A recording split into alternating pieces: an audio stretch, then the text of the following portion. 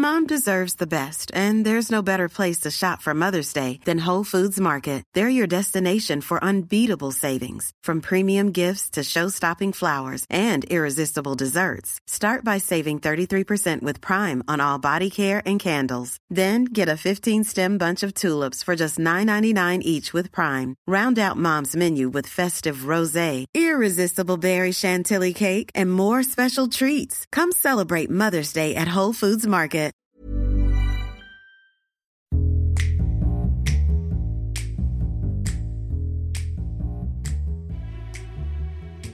Someone once sued God and won. Feel bad about this. Yeah, God's the creator, the almighty, benevolent, omniscient, omnipresent creator. Let me send you back to 1970. Arizonian lawyer Russell T. Tanzi filed a lawsuit against God on behalf of his secretary, Betty Penrose. Got two fantastically American names there. Great names.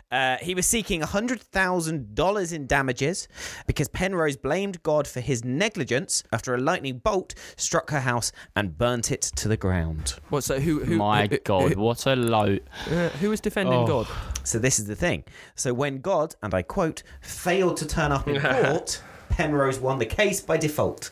Who paid out? No one's entirely sure that this has ever been paid out, which clearly it hasn't been, because where the F do you get the money from? Right, I'm calling it because you would call it if it was me. Mark, you have got this from a pirate website. This is not a fact. This is a fact. fact. Has never happened. Look it up. This has never happened. Because you see, the difference is, Connor, that I see ridiculous things like this, then I go and do research to make sure it is a fact. Says who? Where is the proof that this thing happened? No one paid out. Someone sat in court, blamed God. God got the blame, and nothing happened. Doesn't mean it didn't mean that this didn't exist. This Well, that's not a court case. No one got paid out. Now, here's my question, right? God supposedly failed to turn up in court, but in court in America, you swear on the Bible, so therefore you're saying everything is truthful in front of God, so therefore God must always be there. Oh, so there you go. How is God not in court if he is in court, because you have to swear in front of God?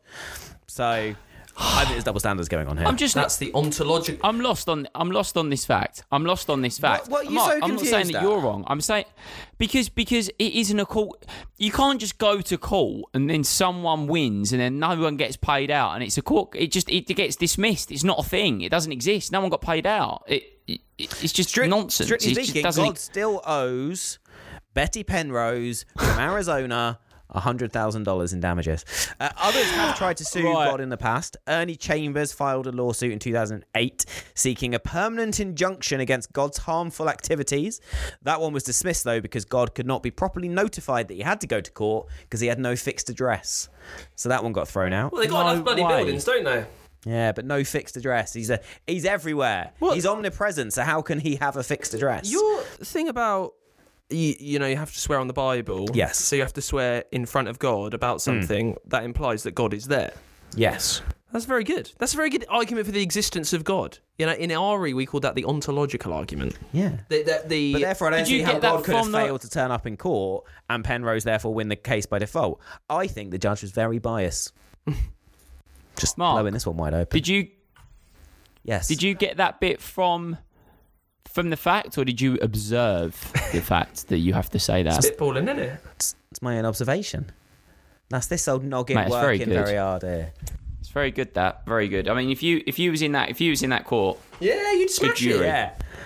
Your Honour, Yeah. I object. That's what they yell, isn't Yeah. it? And then I'd say, if God is not here, how is he always here when we swear on the Bible? And then the judge would be like, what? I know. And with your fancy degrees and your intelligence, what have you been doing today? I've been putting some Easter eggs in some mugs. There you go. Living Yeah. the dream. Living the dream. Living the dream, mate.